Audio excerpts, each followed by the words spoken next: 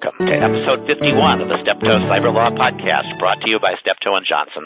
Thank you for joining us. We're lawyers talking about technology, security, privacy, and government.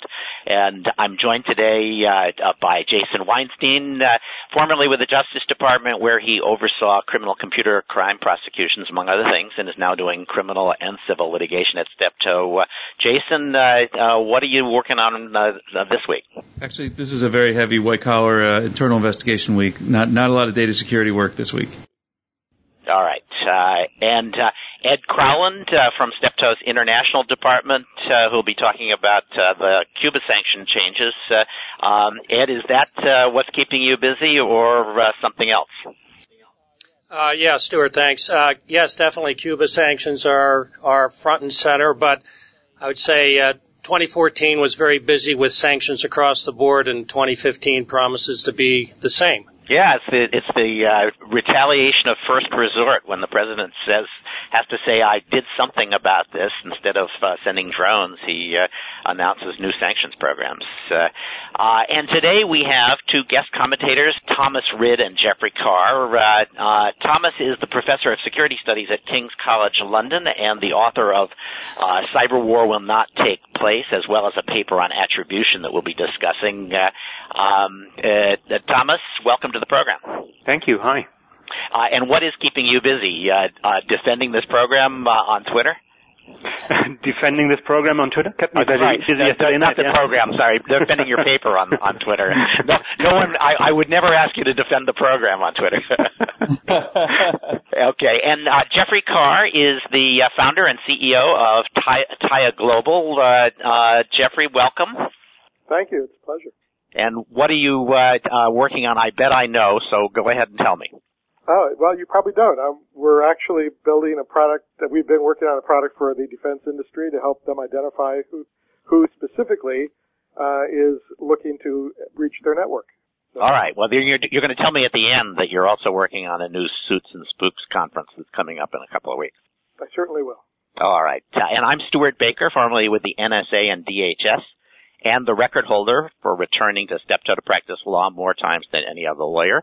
I apologize. Practically everybody on this program is on the phone because we're spread across two continents, and I am in California doing some cybersecurity work as well.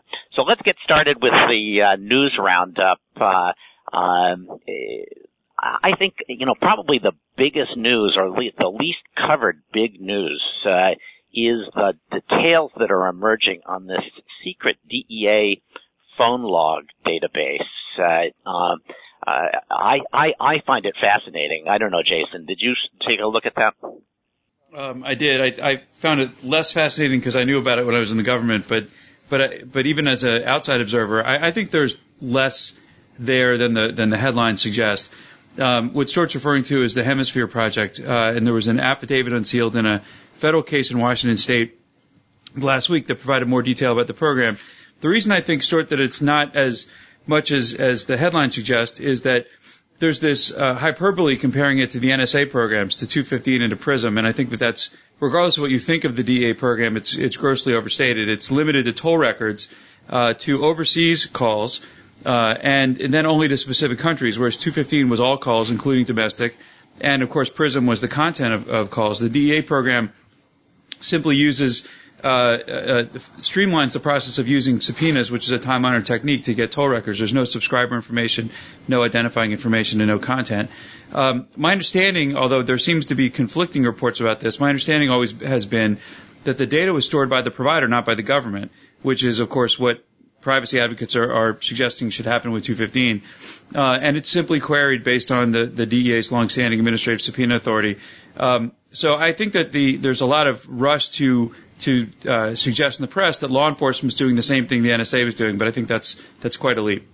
So I take your point, but I'm going to argue the contrary, because at heart this is saying we want to be able to make sure that all the calls to and from a country have been stored. It's true they didn't store the domestic records, but the kind of information that they're storing numbers, calls, to and from, and the length of the call is pretty much what the NSA was gathering.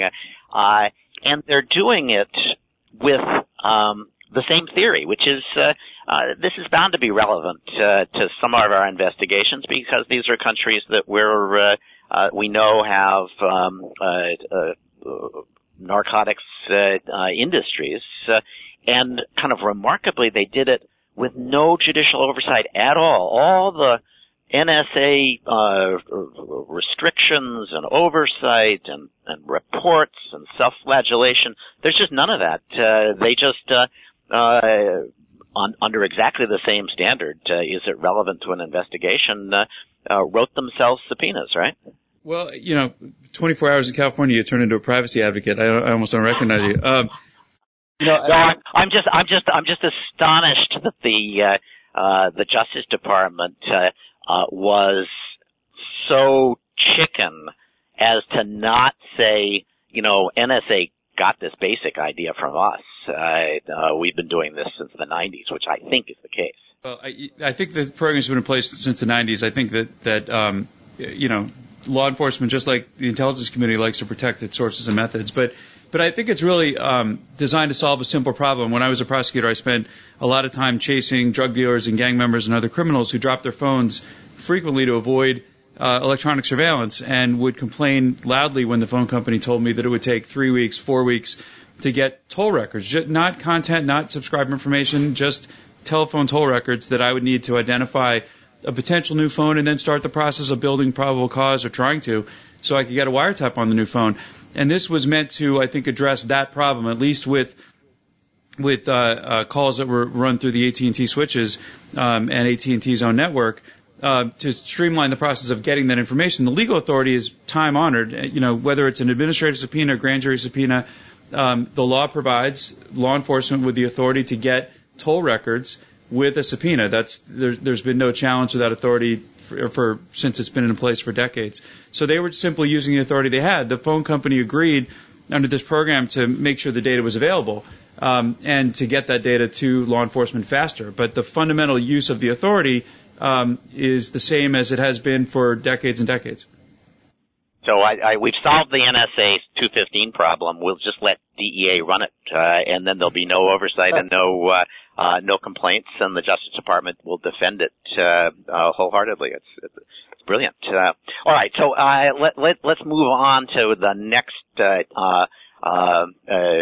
victory lap for people who had doubts about the whole Snowden thing. The EU is now moving on to, after Charlie Hebdo has announced that it's their chief counterterrorism guy, Gilles de Kerchove, announced that he thought that the EU should adopt legislation that would force companies to be able to decrypt the communications that they encrypted. A very aggressive position, sort of similar to Cameron's.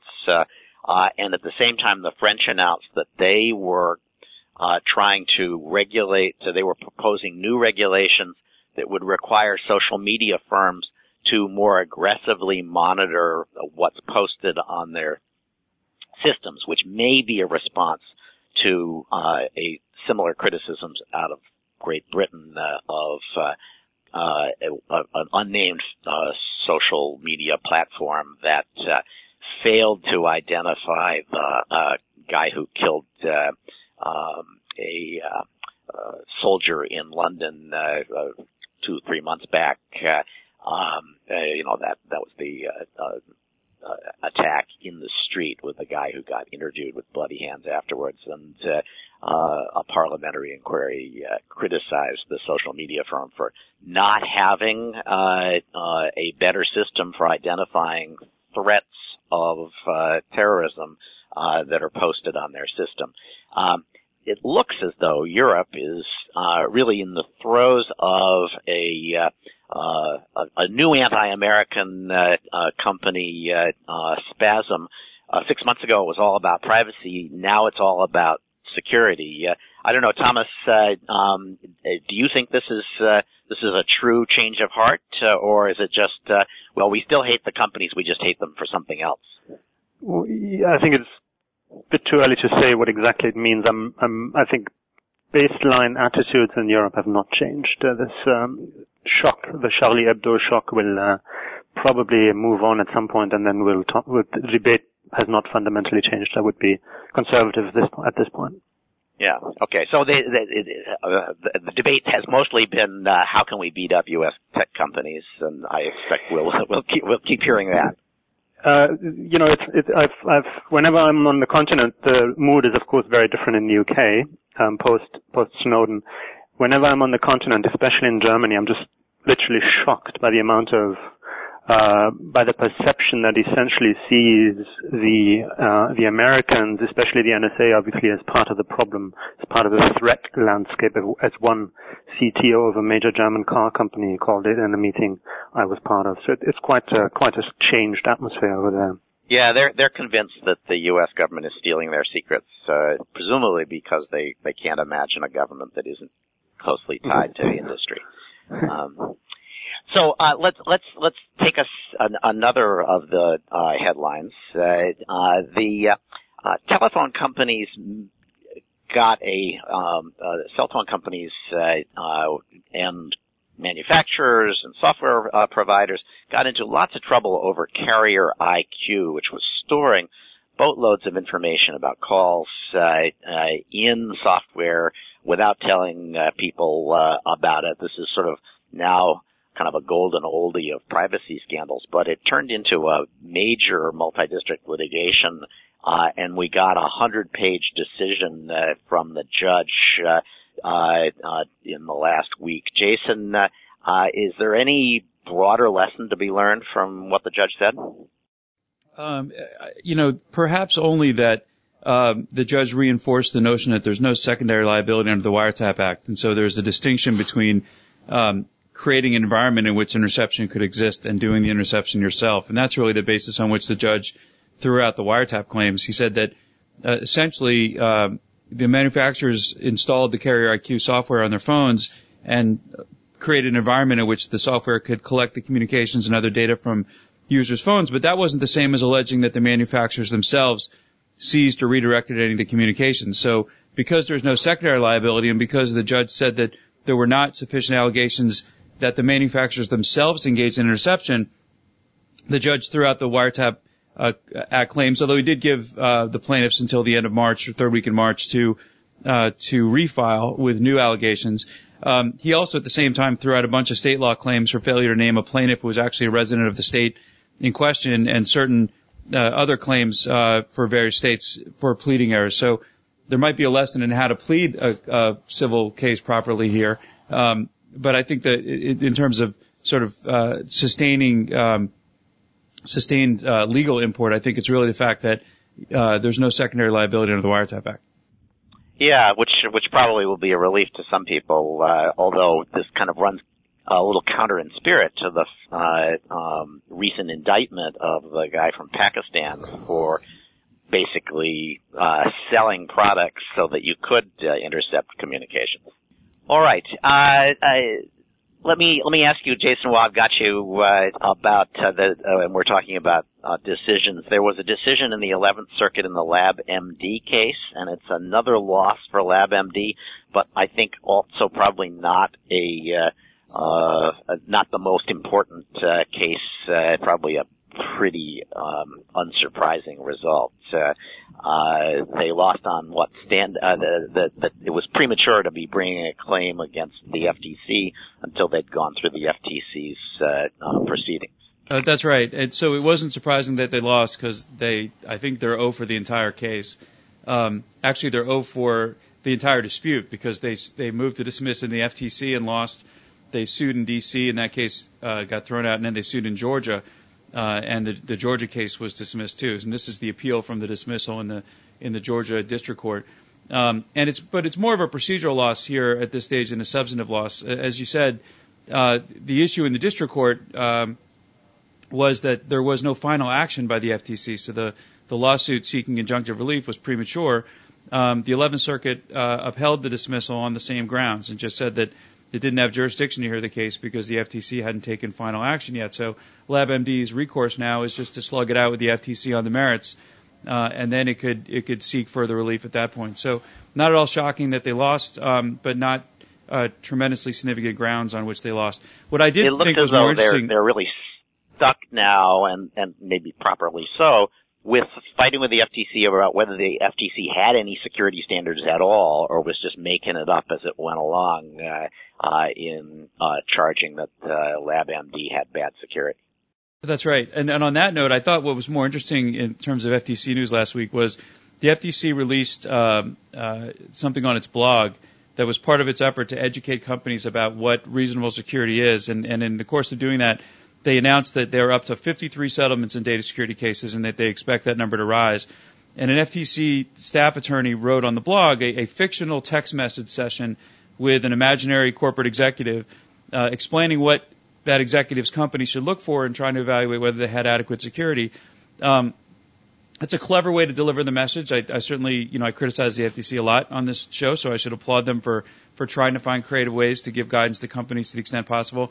And as I said, the text session is sort of a clever and quick way to absorb the information. Although fundamentally, if you go look at the advice that's given, there's some specific tips that are helpful, and sort of fundamental, strong passwords, encryption, segmenting your network.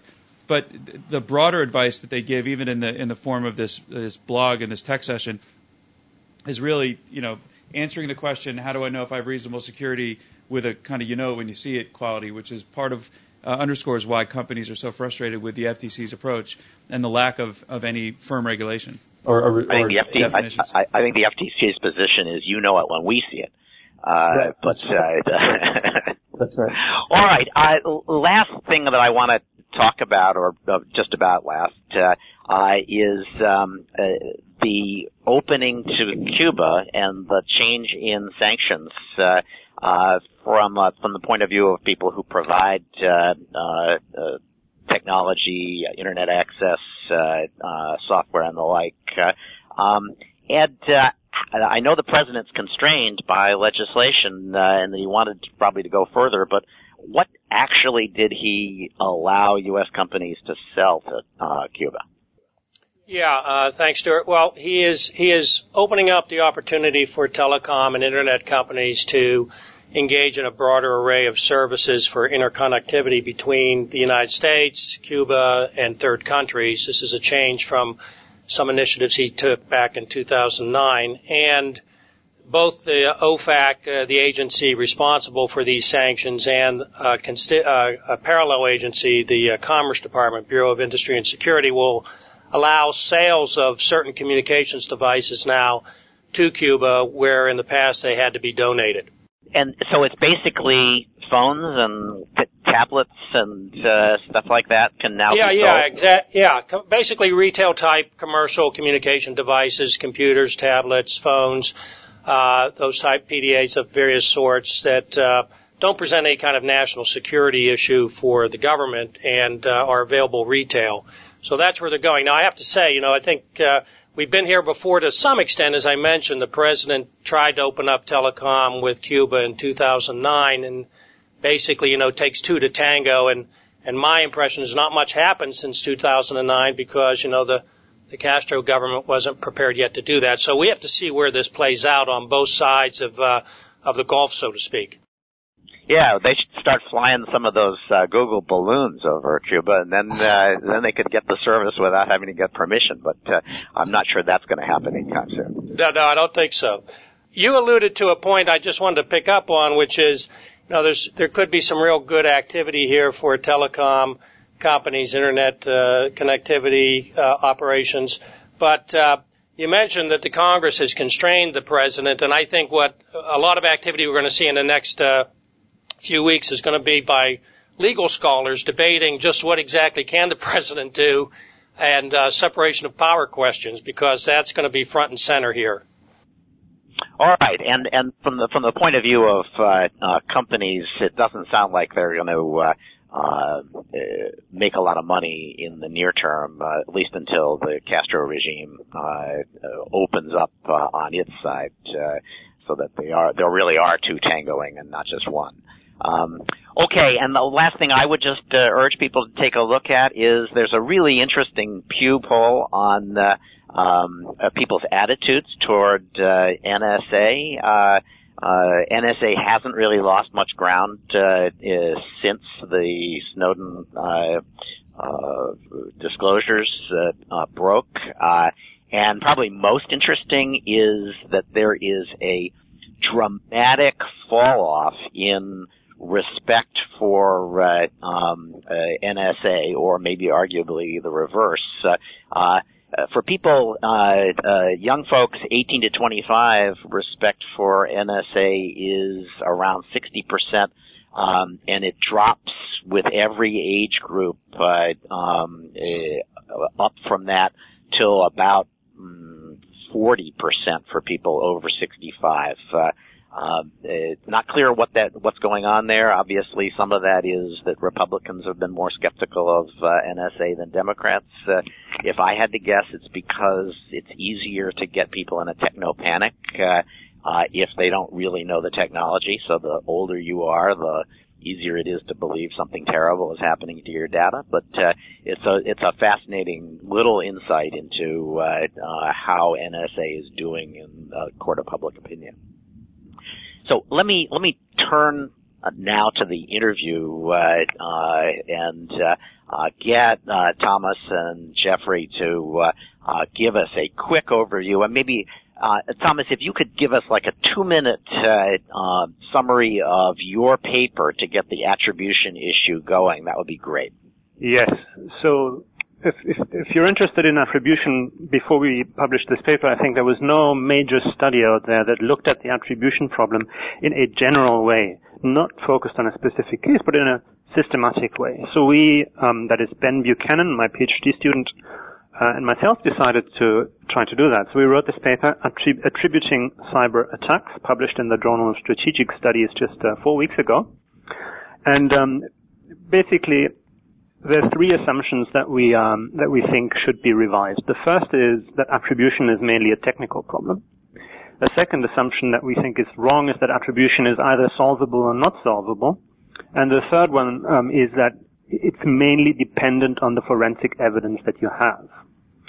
A more productive understanding of attribution, I think, is we put it in this punchline, we say attribution is what states make of it. So that applies on 3 different levels.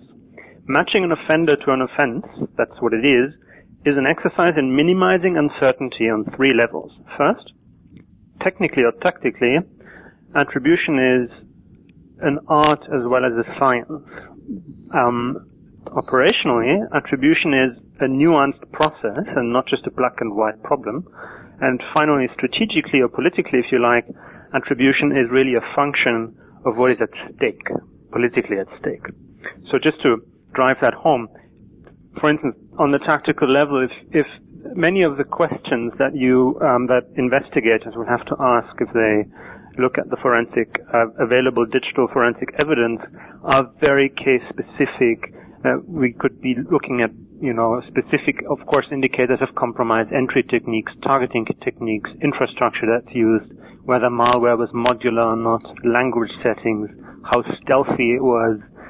I mean, there's so many details, and there's no catalog, there's no list approach to this problem. You have to have experience, you have to have fingertip feel, and so it's really an art. That's something that people we talk to, and we did a lot of focus group sessions with people both in the private sector and the public sector who do this for a living.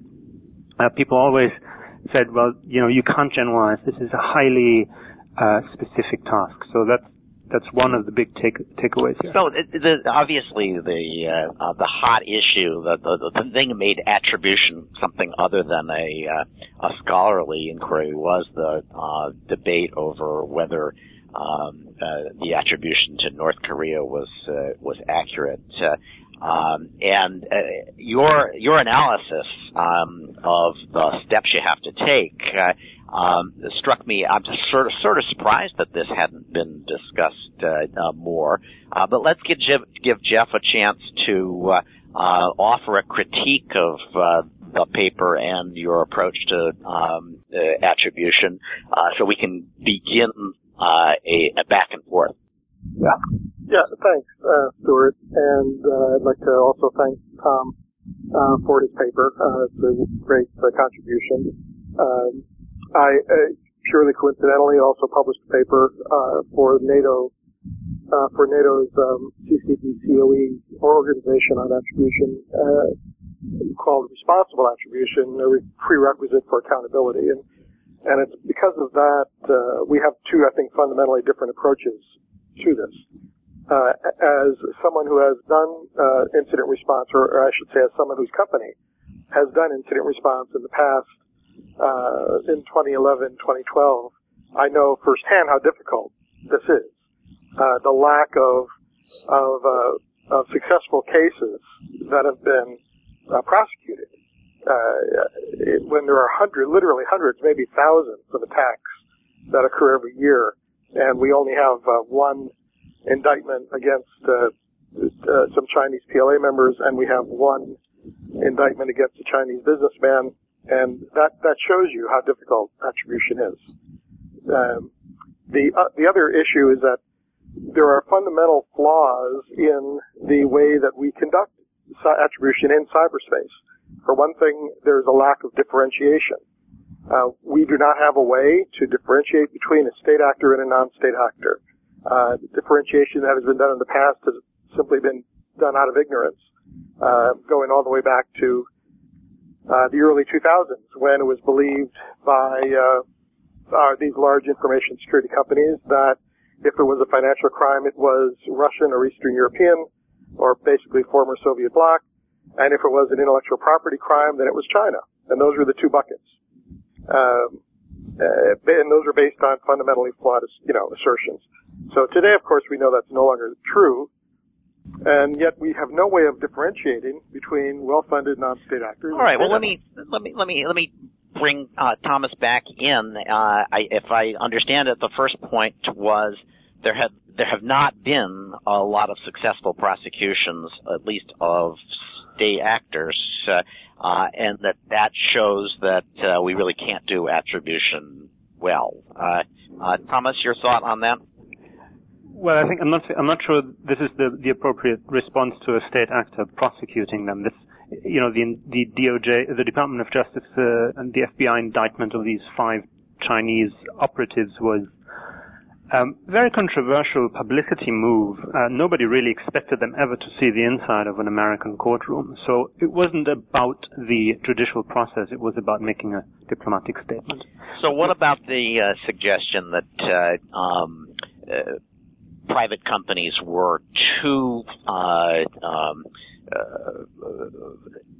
cliched in their decision about how to attribute? To say, if they're looking for credit cards, they must be Russian mob, and if they're looking for IP, they must be Chinese. I think the way Jeff made the point, of course, we don't, in the interest of time, he had to be somewhat simplistic, just like myself, but it was a bit too simple in the sense, because attribution actually happened many times in the past. Of course, it happens on a regular basis in the context of computer crime, but that's a different context. And we have major intrusions where most people would agree that the attribution has reached a significant high quality. So one example is Moonlight Maze 1998, 1999. The attribution to the Russian government even was, relatively strong. We have the Aurora case, the Google hack. Most people accept the evidence from Google that it was a Chinese intrusion. We have the Unit 61398 attribution, first by Mandiant and then by the DOJ, and most people accept that also as solid evidence in the debate. Let me stop and ask Jeffrey. Do you agree that those were, good, solid attributions? They might be. I don't think it really matters. I think what matters is that Thomas, and that any of us, including Thomas, can only point to a handful when there's thousands. And it's not, we must not ever, I believe, accept that it's sufficient to simply make a declaration.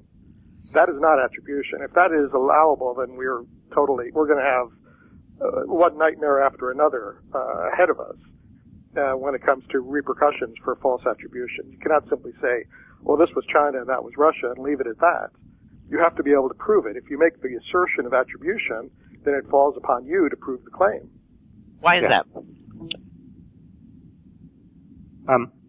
So, I think it's important to understand what drives the quality of attribution. When can we do attribution?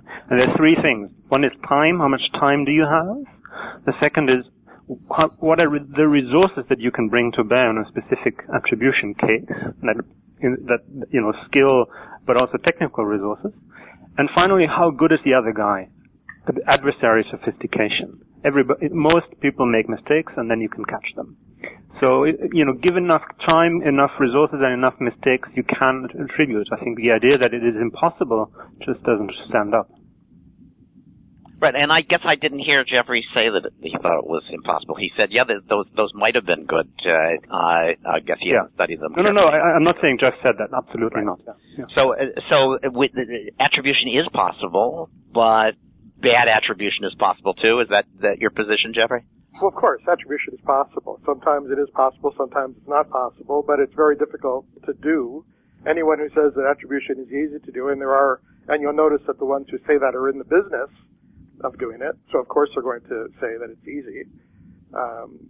But you have to look at where's the proof. If it's easy, why don't we have this Walmart-sized store of successful cases? Why can't we point to that actual hackers? Where is the corroboration between a group, a fictional group made up of technical indicators, whether it's called APT52 or Silk Panda or whatever it might be? These are invented groups. They're not real people. Where is the human corroboration between the cyber invention of an attacker? Also, if I may, just respond on the numbers. And again, this is not against Jeff. I think he very much would agree with this. We are often duped by these large numbers, and this is an old trend that started in the mid-late 1990s. That you had these press reports about thousands of attacks per day, per week, and tens of thousands per year. But of course, that doesn't mean high-profile intrusions. The number of highly significant intrusions, and let's name an example. The number of attacks that resulted in deleted data and actual damage in American companies. We're literally looking at 2 to 3 attacks that actually damaged data. So, let's be careful with the large numbers. The quality really matters of a specific intrusion. Well, I also tweeted the fact that we were having this discussion and asked people to send questions that they'd like asked, and I got some good questions. Ralph Langner, who famously uncovered the Stuxnet malware, said, why is attribution important outside of the cybercrime context where we're not, should we bother to attribute attacks if we're not going to prosecute people? And Jeffrey has sort of made the point, well, you're not prosecuting these people, so why are we attributing it?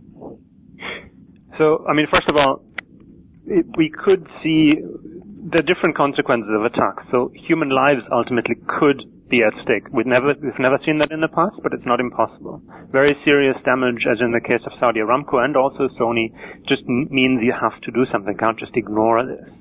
So yes, Ralph Langner is of course correct that if you're strictly interested only in defense, you probably don't need to be able to attribute in order to defend, although it makes it easier sometimes. Oh, surely it does. Right? Yeah. Surely it helps you to know the kinds of attacks that somebody you're worried about has been launching. Absolutely. But you need attribution for everything else. You need it for diplomacy, for sanctions, for any sort of, response, political response, or of course for a harder response that may be on the table at some point.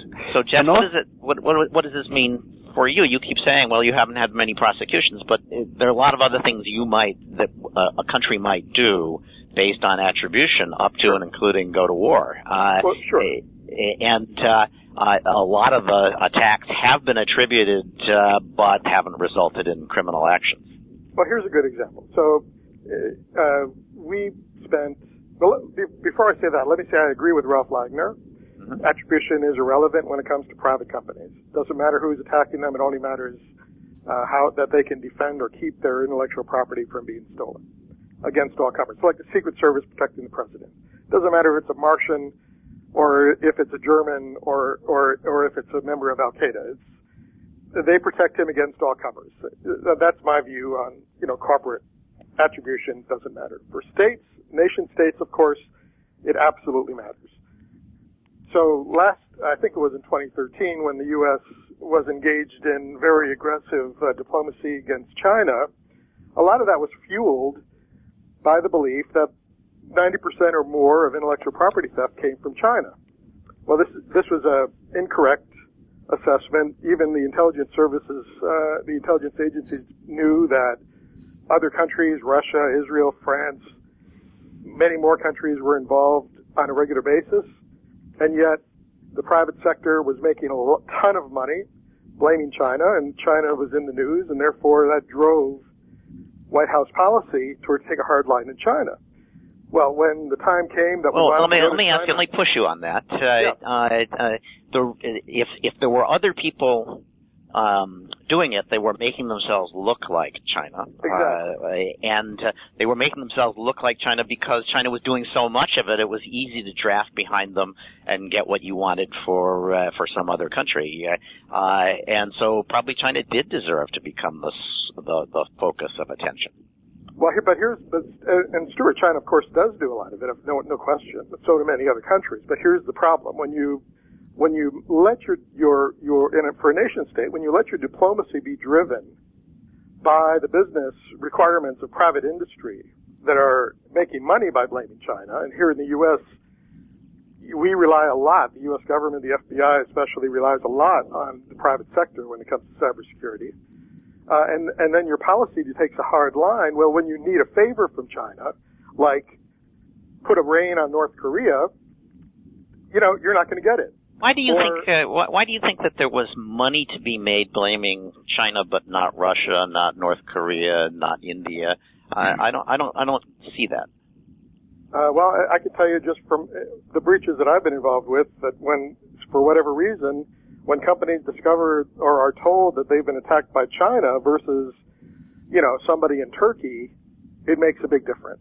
They're willing to allocate more money. They think that somehow their business has been elevated in importance, that they are now the target of a nation state the size of China, and not some Pakistani hacker or some Turkish, or Canadian hacker. So let me give you a question that Jan Winter asked, which is basically, how do you weigh the alternative hypotheses? How do you assign a probability to one hypothesis or another? And I'll ask Thomas about this. In particular, it seems to me, and this was something that Mark Rogers wrote in one of his blog pieces in response to a tweet. He said, it could easily be that this is South Korea, whose penetration of the North could have been a capability that the U.S. rode on, or the South might have a reason to want to make the U.S. blame North Korea for certain actions. So he's still not quite convinced it isn't a false flag operation. How do you address things like false flag and faking of evidence when you're trying to do attribution? I think one thing is extremely important to understand in this context. We're talking about different levels of visibility. An intelligence agency, especially a well-resourced and powerful intelligence agency like the NSA, will have more visibility into this space than any private company, period. That's just a fact of life. And in fact, I just had a long conversation with Mark Rogers yesterday. He would make that same point. And of course, the NSA knows more about this case. So by definition, they have evidence that they cannot make public. And, everybody who understands the technology also accepts this fact, that making some details public will burn your sources, burn your assets. So, we can't have this discussion in a fully informed fashion in the public domain. That's just also a fact of life. And let me just point out some additional difference here that's extremely important to understand.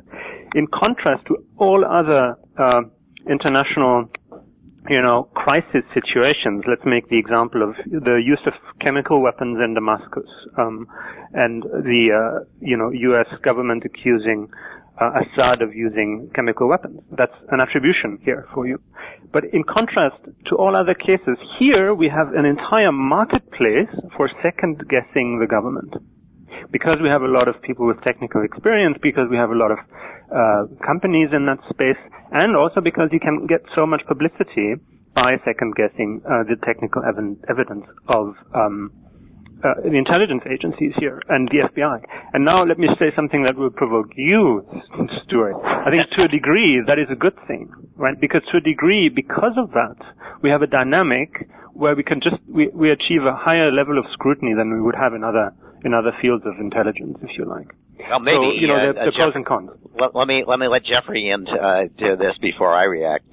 Jeffrey, what's your sense about how well the government is handling these alternative hypotheses? And as Ponal the Thing said, is attribution useful if it depends on evidence that isn't made public? And if you can't make it public, is attribution always going to be just the sort of thing you sit at the bar and disagree about? Yes, well, you can't. I've been alive long enough to know that at least the two major wars in my lifetime, both of which were started in large part because of intelligence failures: the Vietnam War and the Gulf of Tonkin and the Iraq War. That to me requires that citizens be respectful of their government, but also be free to demand proof before we have another costly intelligence failure. And because I'm intimately involved in cybersecurity and the cybersecurity threat landscape, I know how hard attribution is. And even people with the best of resources and the best of intentions, it's extremely difficult to get it right. South Korea, we rely a lot on South Korea for intelligence on the North. South Korea has had a recent scandal in their National Intelligence Service involving fraudulent evidence. So the Economist published this report last year, which should be required reading for anyone who points to South Korea as a resource on what's going on in North Korea. It's not that they're 100% wrong, but they're also not 100% right. So how do you find that appropriate middle ground? So I guess one thing I think NSA would say when people say the folks you're relying on may not be reliable. They could be faking stuff. You can't be sure. They would say, gee, and are you going to tell me how to suck eggs next? Of course we know that. That's what tradecraft involves, is taking account of the possibility that somebody is lying to you for their own reasons and asking, how can we verify what they're telling us with independent information, including what we know about what they're saying to each other, and from our independent sources? This is sort of tradecraft 101, and having outsiders who don't have access to the information saying, that's a possibility, probably isn't telling NSA anything. It just is casting doubt on whether the folks who are making these assessments are rudimentarily competent. Can I make a point on intelligence failure? Wait, just a minute. I'm not questioning, as I said, I'm not questioning that the NSA doesn't know what it's doing. I'm saying that they can do the very best job that they can possibly do and still get it wrong. And when it comes to cyberspace, it's such a new field. It's inherently built upon a structure that is spoofable, right?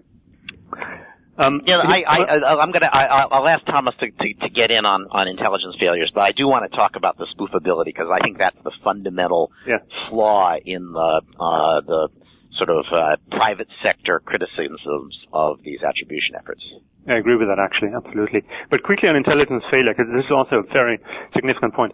Bruce Schneier made the case also several times that, we've seen Iraq, and couldn't the government just be wrong again?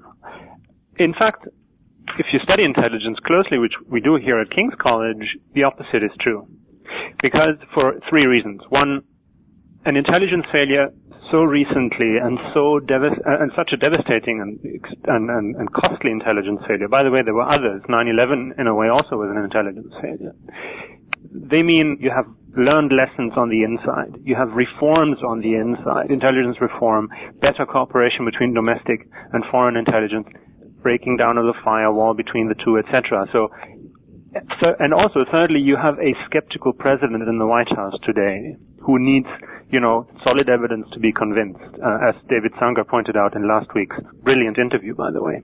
So, for a number of reasons, I think if the president comes to the conclusion that yes, in this case he can actually point the finger at North Korea, I think he will probably have done his homework before that and sifted the evidence in a way that makes me have more confidence in the process this time than last time around. I don't think that President Obama would know a spear phishing email from a genuine email, or would know how to look for an IP address that was not a proxy server. And it would be unrealistic to believe that he does. But he surely knows how to get a debate among his advisors, and it took 5 years to attribute the Chinese cyber espionage attacks to China. He has shown that he's pretty cautious about this in circumstances where he thinks the consequences are significant. Well, I like that about him. I like caution. That's a good thing. This took, in 3 weeks. They decided to make this announcement. And for a country that they have, that the NSA has acknowledged, they have almost no visibility into. Actually, the Snowden documents suggest that they do have visibility into them. The one use of the Snowden documents that Glenn Greenwald is appalled by. But there was clear statements that they had gotten into the North Koreans, in part because of what they were trying to do to us, and in part through riding on South Korean efforts. Well, of course, they missed the death of the leader. Right, they missed the opening of a new nuclear enrichment plant. Well, but if they're looking for attribution information on cyber attacks, they aren't necessarily, you're looking at machines at that point. You're not asking about the death of the leader. Right? I think it's fair to say at this point of the debate that most people who were skeptical in the beginning have come around and slowly changed their view on the attribution. And, I had this conversation with several people who were skeptical. And in fact, I share their skepticism. It's good to be skeptical. But Mike Rogers from the NSA, he revealed a couple of details. There's some, through the grapevine details out there that essentially point to quite strong evidence. One thing I heard, for instance, was that some encryption keys could have been apparently were useful intelligence to pinpoint the North Koreans in that case, and that would be very strong evidence. Yeah, I think it's true. I invited a number of the most prominent skeptics to double down or retract. Mark Rogers had a nuanced response that I think did suggest that he saw this as a much more plausible case. Kim Zetter from Wired, who wrote the article claiming the evidence was flimsy, just said she wanted a serious discussion and didn't go one way or the other. North Security said, well, we can't comment anymore, but we stand by what we said, which I think is a way of getting out of the debate. And then a couple of people, Bob Graham and Dan Tentler, sort of said, oh, Snowden, but didn't offer any reason to be more skeptical than they had. So I think you're right. Yeah. And it's important also to notice that there were people inside the FBI, and we know this because of their public statements, who were skeptical as well in the beginning, and then, came to change their mind later on. So let me raise kind of as we start to come to the end of this, the point that I think is the most persuasive, and I've tried to reduce this to Baker's Law, which is, our security sucks, but so does theirs. The fact is, there's more and more data out there about all of us, including the attackers. It's harder and harder. It takes greater and greater discipline to keep from letting that information leak out of your activities online. And to my mind, that means that the attribution problem is going to get easier and easier because we're going to have more and more data. Yes, we have to be careful about attribution, but everybody makes mistakes. And if one mistake is fatal, it means that attribution really is getting substantially easier. Jeff, I can't believe you agree with that, so I'll give you a chance to tell me why. Well, here's the big picture for me. This is what frightens me. It's possible, and in fact, I believe it's being done now for governments to run deception operations to make it appear as if an attack that originated in cyberspace came from a different nation than the one that it actually came from. So if you believe that, I grant you that that's a possibility. If you believe that, the way to deal with that is not to tell people, not to tell the world, all of the patterns that we use to determine conclusively attribution. Because obviously, if you make those things all public, people can, at considerable effort, but they can make themselves look like the pattern that you're looking for. But if you keep the pattern, or at least part of the pattern, secret, then it's very hard for people to fake it, isn't it? Well, it's too late to a degree. I mean, the pattern that we look for, the pattern which is emulated both in the private sector and by NSA and the FBI, it's all the same. They all use a set of technical indicators, none of which individually is supposed to be proof, but all of which combined supposedly is proof. Well, maybe. I mean, I understand what you're saying is that there's a pattern of behavior and tactics and tools, but if you actually have pretty good ideas about certain kinds of tools or tactics that people use and you never disclose them, then it's very hard for people to fake that, isn't it? Listen, if you can keep as much as you can keep secret, the better that you can do that. As far as I'm concerned, that's great. So, Thomas, you actually were skeptical about that. Because I am, and that's because because I believe that citizens should be skeptical of their government. I think that's a duty, and B, that I have an intimate understanding of the landscape. So if we were talking about the physical world, I'd be much more in line with agreeing without evidence on an law enforcement or intelligence agency's assessment. When we're talking about this world, it's a different story altogether. Okay, Thomas, you're going to get the last word on this, so go to it. So yes, attribution, Stewart, you're right, it's getting easier and more difficult at the same time. We have to live with that contradiction. We discussed that in detail in the paper, but let me point out something that you may not have thought about in this way before. So take the Snowden revelations and what they mean for the NSA. Snowden, and this is it's not just a provocation, but there's actually some truth to that. Snowden, in a way, did the NSA a favor because he increased their perceived attributive capability. In other words, Snowden increased the deterrent value they have. Nobody's doubting that the NSA today is, pretty good at what they're doing. Even if the slides are overstating how good they are, most people think they're even better.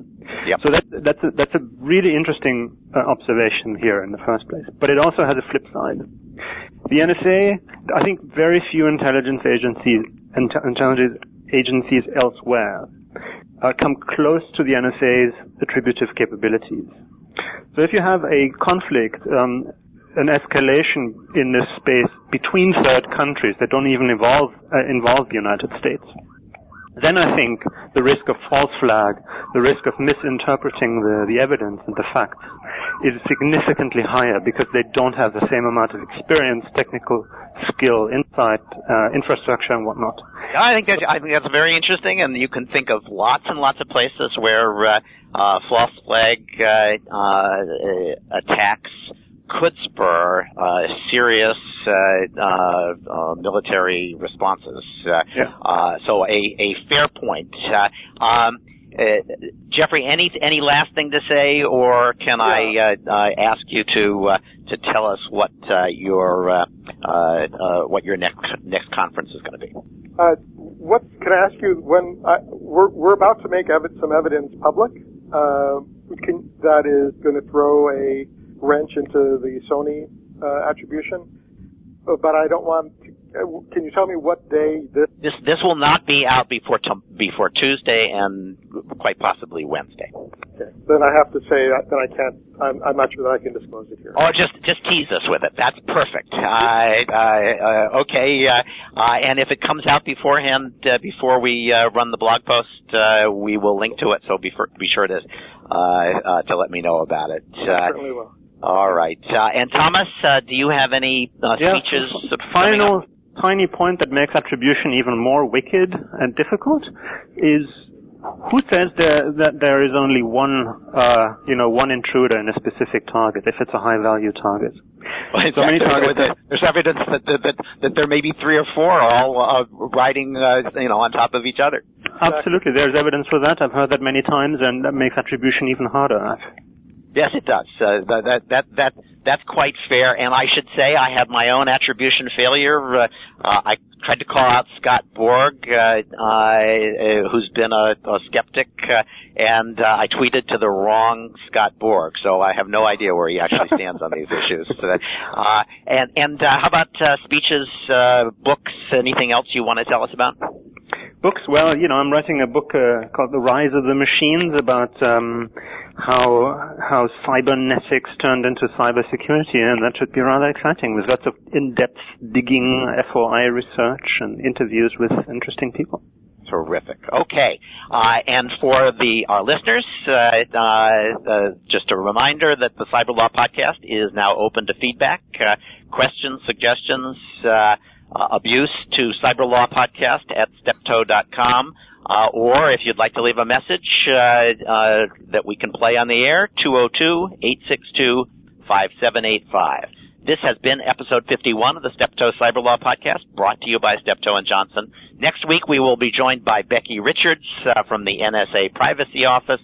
And coming soon, we will have the famous Vermont interview of Julie Brill from the FTC. And after that, Nuala O'Connor, President, CEO of of CDT.